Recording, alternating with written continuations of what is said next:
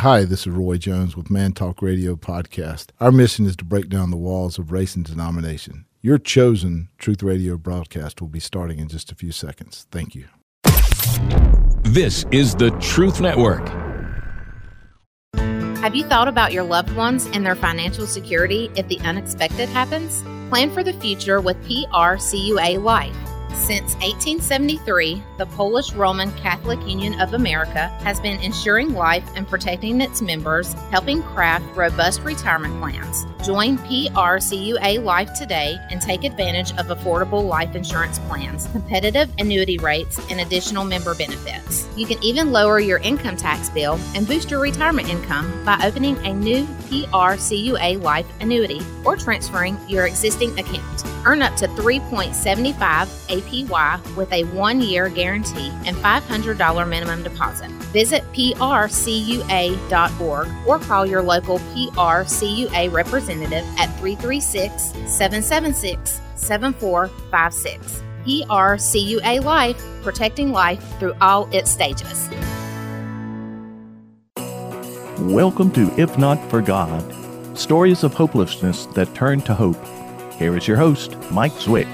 If Not For God with Mike Zwick. Today we have an exciting show. We actually have a guy named Cameron Horner.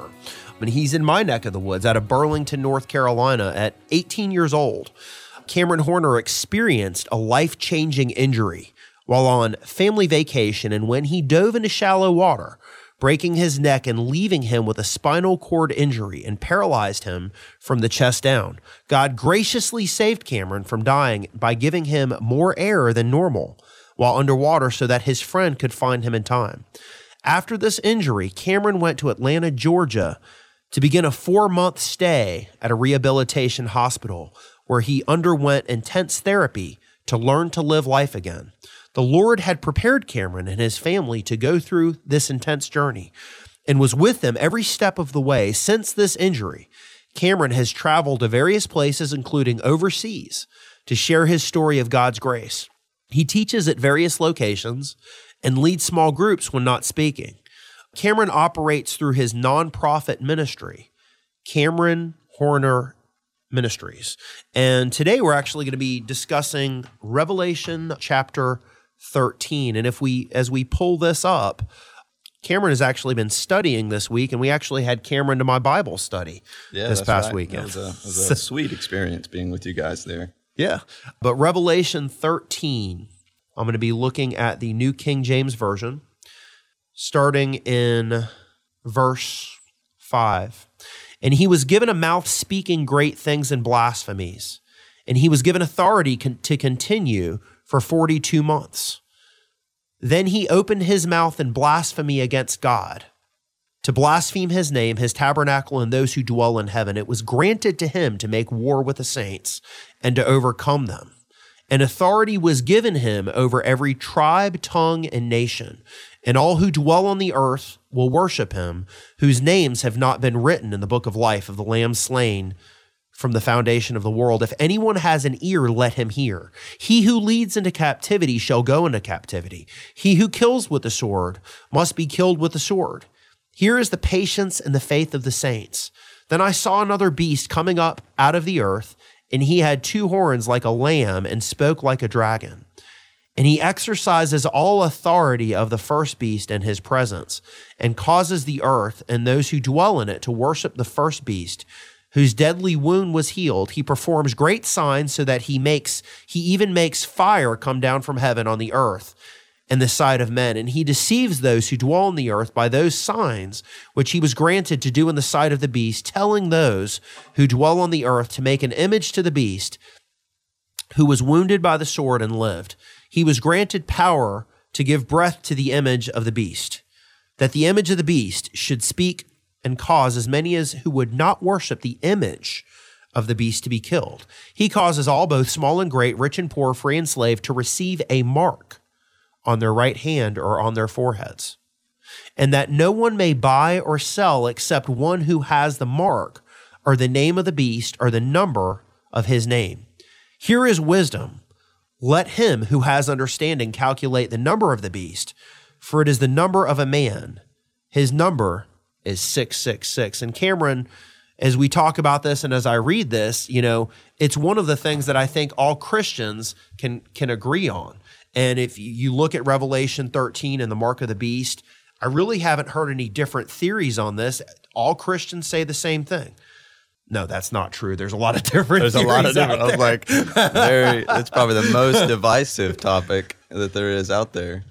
Well, when we come to the mark of the beast, I think you're right. There is some agreement, and I think we can all agree on what is said in the next chapter, which is that if you take the mark of the beast, then you are doomed to eternal judgment. I mean, that's clear. And so what's happened over time is people have said, well, if that's the case, then I certainly don't want to take the mark. And I think what's occurred is there's been a lot of fear and confusion. And I almost think, and you can correct me if I'm wrong based on your experience, but I almost think that there's a sense that, oh man, could I accidentally take the mark and not know it?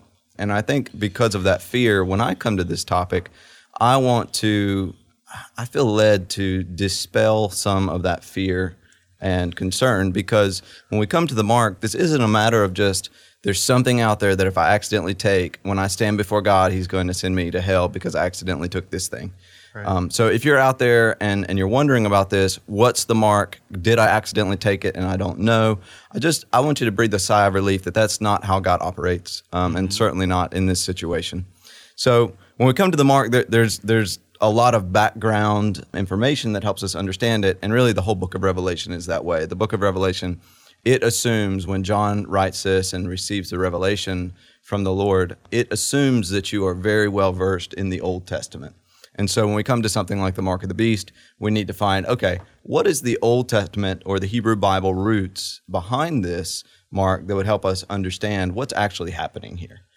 As a matter of fact, in Matthew 24:24, it says, "For there shall arise false Christs and false prophets, and shall show great signs and wonders, insomuch that if it were possible, they shall deceive the very elect." And so when I look at this, I'm thinking, man, we really have to pay attention. We really have to pay attention. Yeah, and it's funny you bring that verse up, because I think what we're seeing in chapter 13 of Revelation is the outplay of that very thing. And in fact, that'll actually help us understand what the mark is and what it really can't be. Because I'll get to this in my notes, but in Revelation 13, you have two beasts.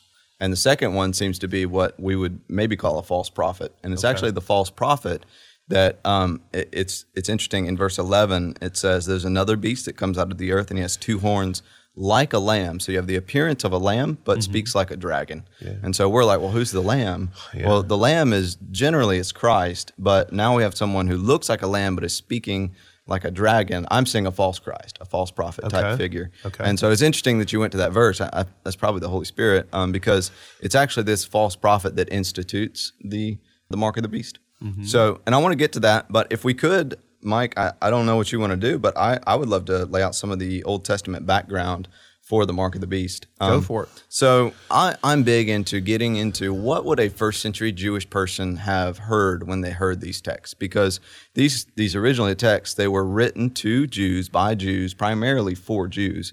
And so these are people that grew up in the Hebrew Bible, what we call the Old Testament. And so they're like, I hear some people call them, they're like Bible ninjas. They know the text very well. Yeah. And so when we come to the New Testament, the apostles are basically assuming that. And some of the later divisions and misunderstandings that occurred was when Gentiles came in who just didn't know the Hebrew Bible very well. And so basically, academic studies right now, which I'm big into that stuff, is for the past, really, the 20th century and 21st century has been, let's try and understand the ancient context better. And I think we need to do that when we come to this, because as a first century Jew, I'm going to read the Revelation, and I'm going to hear things that us in 21st century wouldn't. So with that background laid out, the first place that I would want to go is actually to Exodus chapter 28. And you're like, well, what does Exodus have to do with the mark of the beast? Right. Well, in Exodus, we're given some of in this section, God is giving Moses basically the layout of how you're going to construct the tabernacle. So Israel as a nation, they've just been freed from Egypt as slaves, and now they're in the wilderness, and God is giving them, hey, I want to dwell in your presence. I want to dwell in your midst, but I need a place for my glory to dwell. And that place is going to be the tabernacle. And so in this portion of Exodus, God is explaining to them, here's how I want you to build the tabernacle. But also in this section, here's how I want your priests, who are going to be the mediators between God and man, here's how I want your priests to dress. And here's where we find the first place where we kind of get an illusion of what John is alluding to in the Revelation.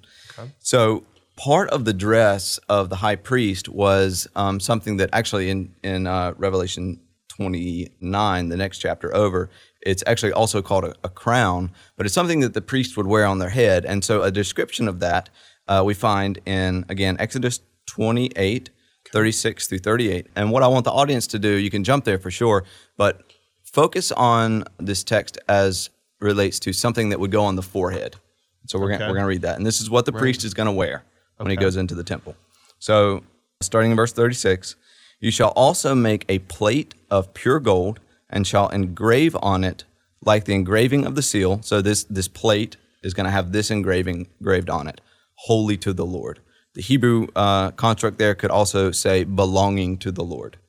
You shall fasten it on a blue cord, and it shall be on the turban.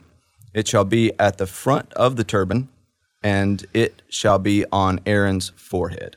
Okay. So basically, Aaron, being the first of the high priests, and then the rest of the priests would do this after him, Aaron is going to be wearing a crown when he goes into the presence of the Lord, and on his forehead, it's going to say, holy to the Lord, or belonging to the Lord. So this is an issue of being wholly devoted to God. It's an issue of devotion.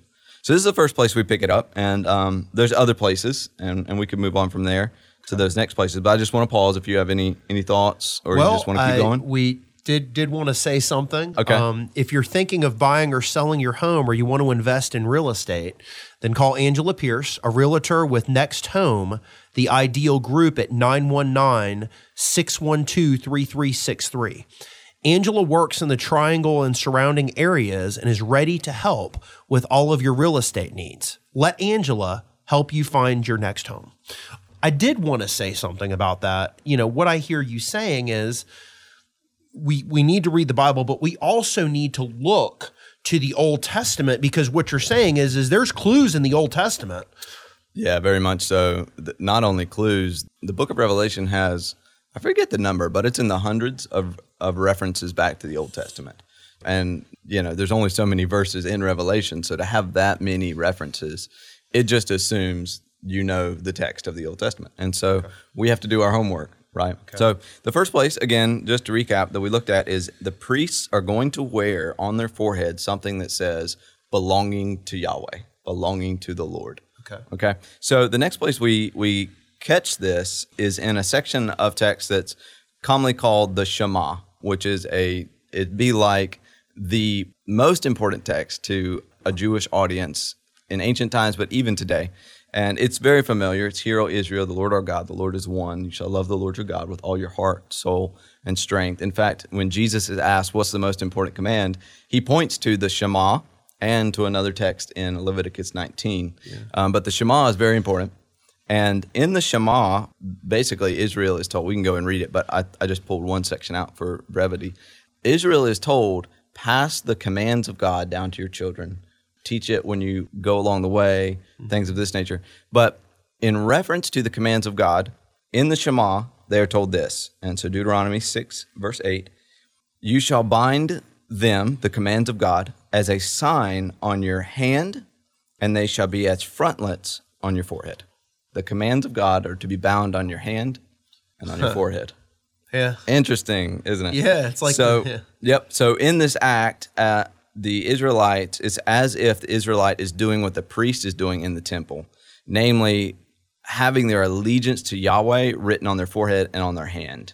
They're saying belonging to Yahweh. So just as the priest, the priest is like an emblem of all of Israel going before the presence of God, because he's even got like the names of the tribes written on him. He's going in the presence of God. And now the rest of Israel is to almost have a priestly state where I am saying of myself, by this act of putting this on my forehead or on my hand, I am wholly devoted to Yahweh. Yeah.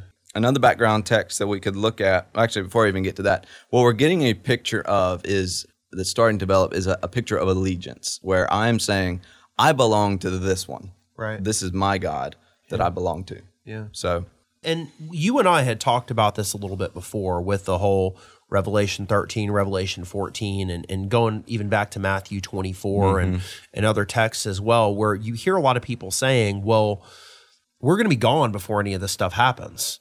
This pre-tribulation, theory or whatever. And for me, and this is just for me, when I listened to the whole book of Revelation the other day, and when I read the Bible, I don't really see that. yeah, well, now you're opening up another can of worms. I certainly do not see a pre-trib rapture. And I know for some out there that may be a surprise.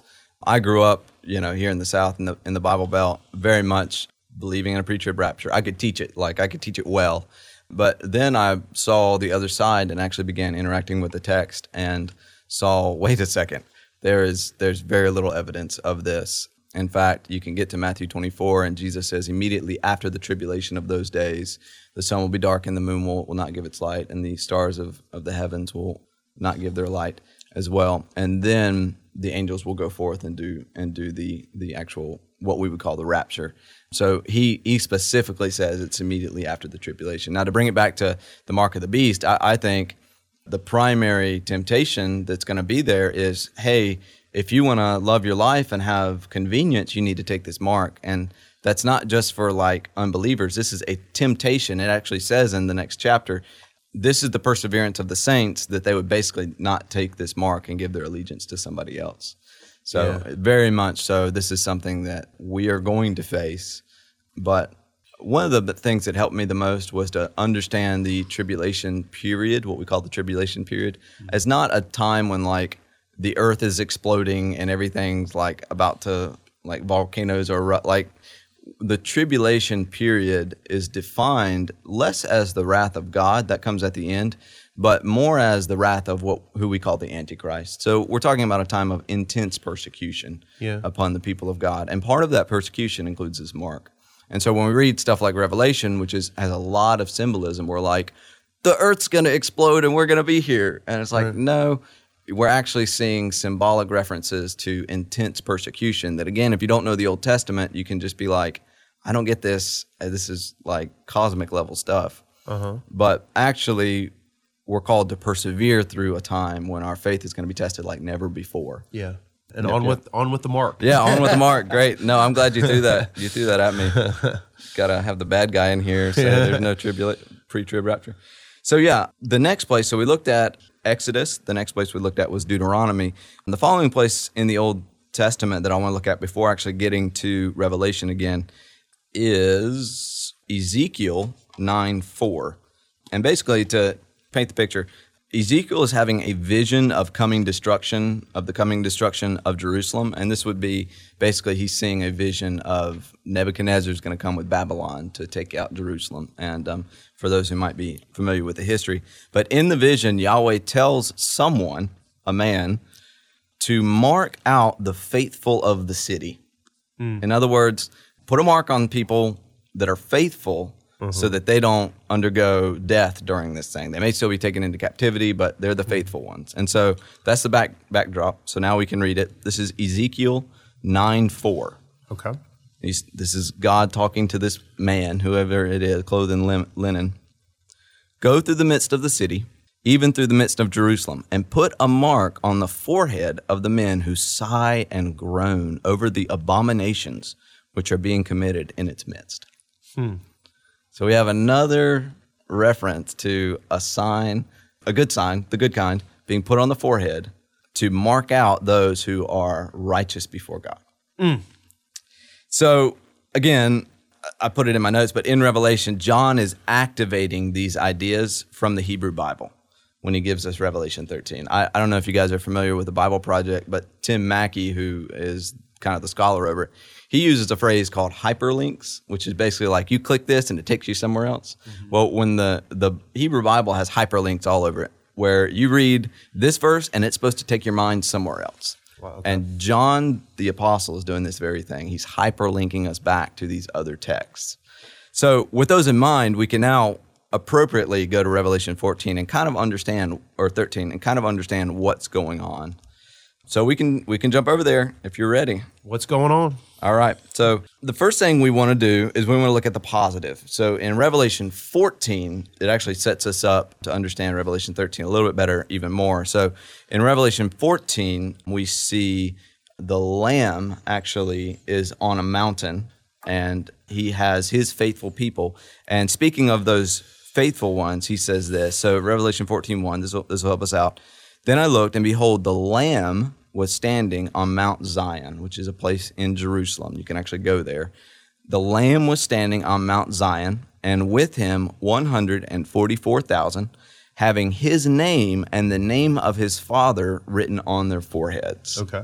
So right off, we're being hyperlinked back to all these places in the Old Testament where it's an issue of faithfulness and devotion to the Father, to Yahweh. Okay. So this is most definitely a sign of allegiance and a way of saying that this group belongs to Messiah Jesus and to Yahweh. I mean, this is just what's happening in 14.